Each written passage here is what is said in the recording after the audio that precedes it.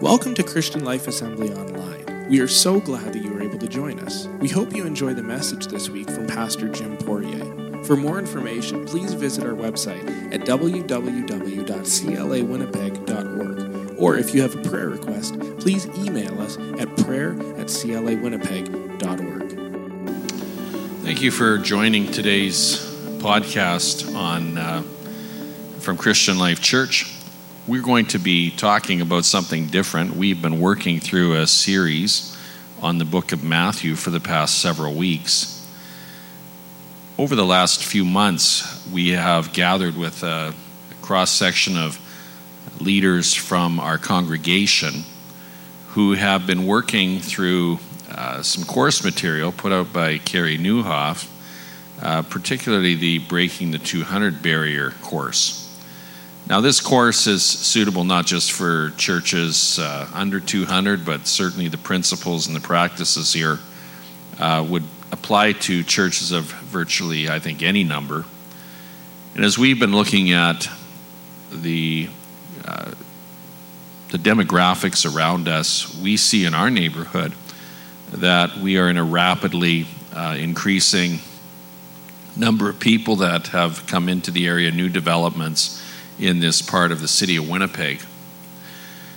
With that in mind, there is a sense of responsibility that we as the body of Christ ought to carry in asking the question, if there are so many thousands of people around us, are we equipped? Are we ready?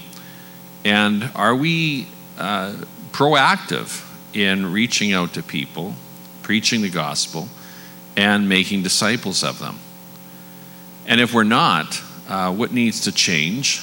And if there were to be a great influx of people, are we ready for them? Are we prepared for them? Could we handle substantial growth? And so these kinds of questions have certainly caused us to look at what we as a congregation may do, we as many congregations across the country, what we may do to make a difference and prepare for growth and scalable growth so that we don't have limitations and so that we're able to continue to serve and disciple many, many more people than we're currently doing. So in doing that, one of the areas I think that is important is for the body of Christ, for every believer, to have a clear understanding of what their gifts are and what their calling from God is. And when I'm speaking of gifts, I'm talking about spiritual gifts. I'm talking about ministry gifts, things that God has gifted us and enabled us to do.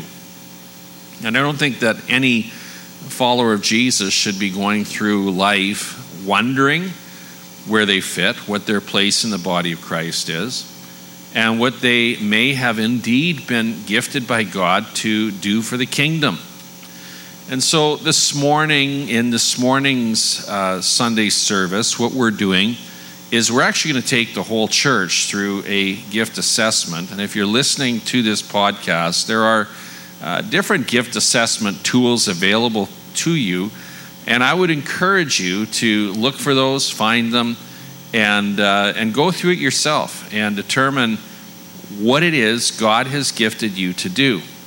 But in preparation of that, it's going to be about a 15-minute study, self-study that each individual does. And then we're going to look at those results and compile the results and give feedback to the congregation to say, hey, look, here's who we are, here's how God has gifted us, and here are the areas of service that each particular gift, each particular person with each particular gift could actually begin to serve God and fulfill His Great Commission. So in building up to that, I want to say for a moment here that many people have questions. What are spiritual gifts? And if you're a fairly new believer, a new follower of Christ, and this stuff is all new to you, I think that's a valid question. What are spiritual gifts? What are you talking about? Well, spiritual gifts are actually talked about quite a bit throughout the New Testament. And one area that I look at is 1 Corinthians chapter 12, verse 14 to 18. He says, Even so, the body is not made up of one part, but of many. Now, if the foot should say, because I'm not a hand, I do not belong to the body, it would not for that reason stop being part of the body. And if the ear should say, because I'm not an eye, I do not belong to the body, it would not for that reason stop being part of the body. If the whole body were an eye, where would the sense of hearing be? And if the whole body were an ear, where would the sense of smell be? But in fact, God has placed the parts in the body, every one of them, just as he wanted them to be. So Scripture is really clear here that we are all unique, we're all different, we all have a purpose, and we all have a function in the body of Christ. And so it should be our desire as parts of the body of Christ that we would indeed be functioning. And with that in mind, we have to acknowledge the fact that according to what the Bible says, we all have different gifts. In 1 Corinthians chapter 12, verse 4 to 11, it says there are different kinds of gifts, but the same Spirit distributes them. There are different kinds of service, but the same Lord. There are different kinds of working, but in all of them and in every one, it is the same God at work. Now listen to what it says here. Now, to each one. And if you're reading with your Bible, underline those three words, to each one. That means every one of us. The manifestation of the Spirit is given for the common good.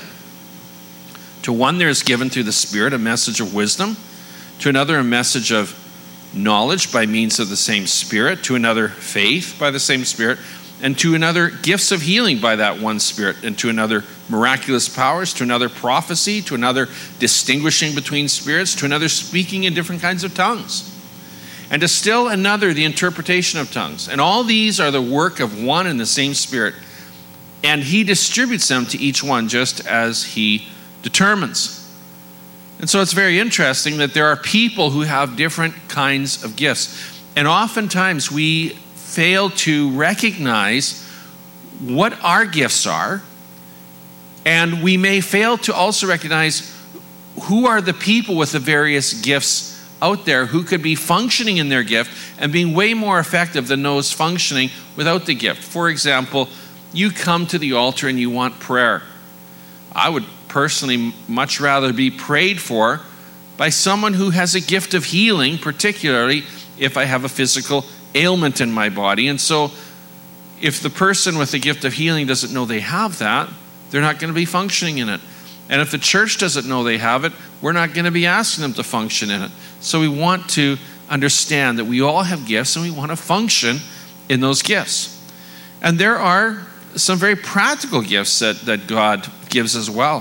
When you look at other scriptures, it says, so Christ himself gave the apostles, the prophets, the evangelists, the pastors, the teachers, to equip his people for works of service so that the body of Christ may be built up. So he's talking about prophets, evangelists, pastors, teachers, all of them, apostles, all of them there to build up the body of Christ. These are gifts, ministry gifts that God's given. And then there are some practical gifts that we might use in our service to Christ.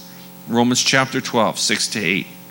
We have different gifts according to the grace given to each of us. If your gift is prophesying, then prophesy in accordance with your faith. And if it is serving, then serve. If it is teaching, then teach. And if it is to encourage, then give encouragement. If it's giving, then give generously. If it's to lead, do it diligently. And if it's to show mercy, do it cheerfully. So if you ever wonder what your gifts are, if you ever wonder if you have a gift, I want to say that the Holy Spirit distributes gifts. And I believe that every one of us have gifts. And so today in our congregation, we're doing a gift assessment, 105 questions that people in the congregation are going to be answering these questions and working through them and doing an assessment to determine how has God gifted you. And if you're listening to this podcast, may I say it again? I encourage you, find out what your gift is, get plugged into the body of Christ, and start to serve. Because God has gifted you, God wants to use you, and God wants your life to make a difference. Thanks for listening to Christian Life Assembly's Message of the Week. Be sure to check us out at clawinnipeg.org for more information.